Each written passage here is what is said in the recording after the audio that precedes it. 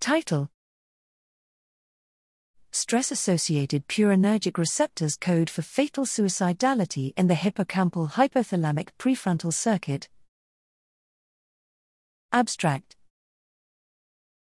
Imbalanced purine metabolism is a key neurological basis for suicide and mood disorders, MD, wherein purinergic receptors in stress-sensitive cerebral regions are thought to be differentially activated. A hippocampal network that links the hypothalamus and prefrontal cortex implements an effective sensation of stress. We discovered that the hippocampus encoded fatal suicidal ideations in the dentate gyrus, DG, by a considerable amount of the granule cell nuclei with P2X purinoceptor 7, P2RX7, expression, irrespective of the underlying MD. Compared to controls, patients with MD showed microglial dyshomeostasis throughout the hippocampal formation.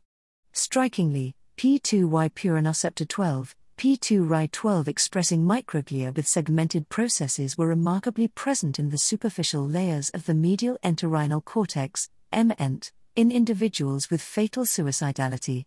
In the hypothalamic stress-sensitive nuclei, P2RY12 plus microglia were more expressed in the supraoptic nucleus in MD and even higher when fatal suicidality was present.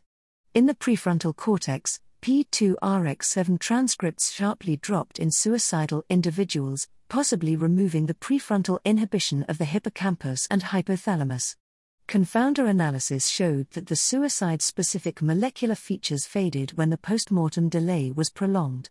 Our findings imply that fatal suicidality presents with unique neuropathological alterations. The DG and MENT are two crucial areas for deciphering the suicidal consequences. By including brain samples from legal euthanasia donors, suicide-specific biosignatures can be maximally retained. Decoding the bioactive framework through key genes, brain regions and neurological processes involved in suicide neuropathology may provide novel therapeutic strategies for suicidal individuals who are beyond the reach of mental health care.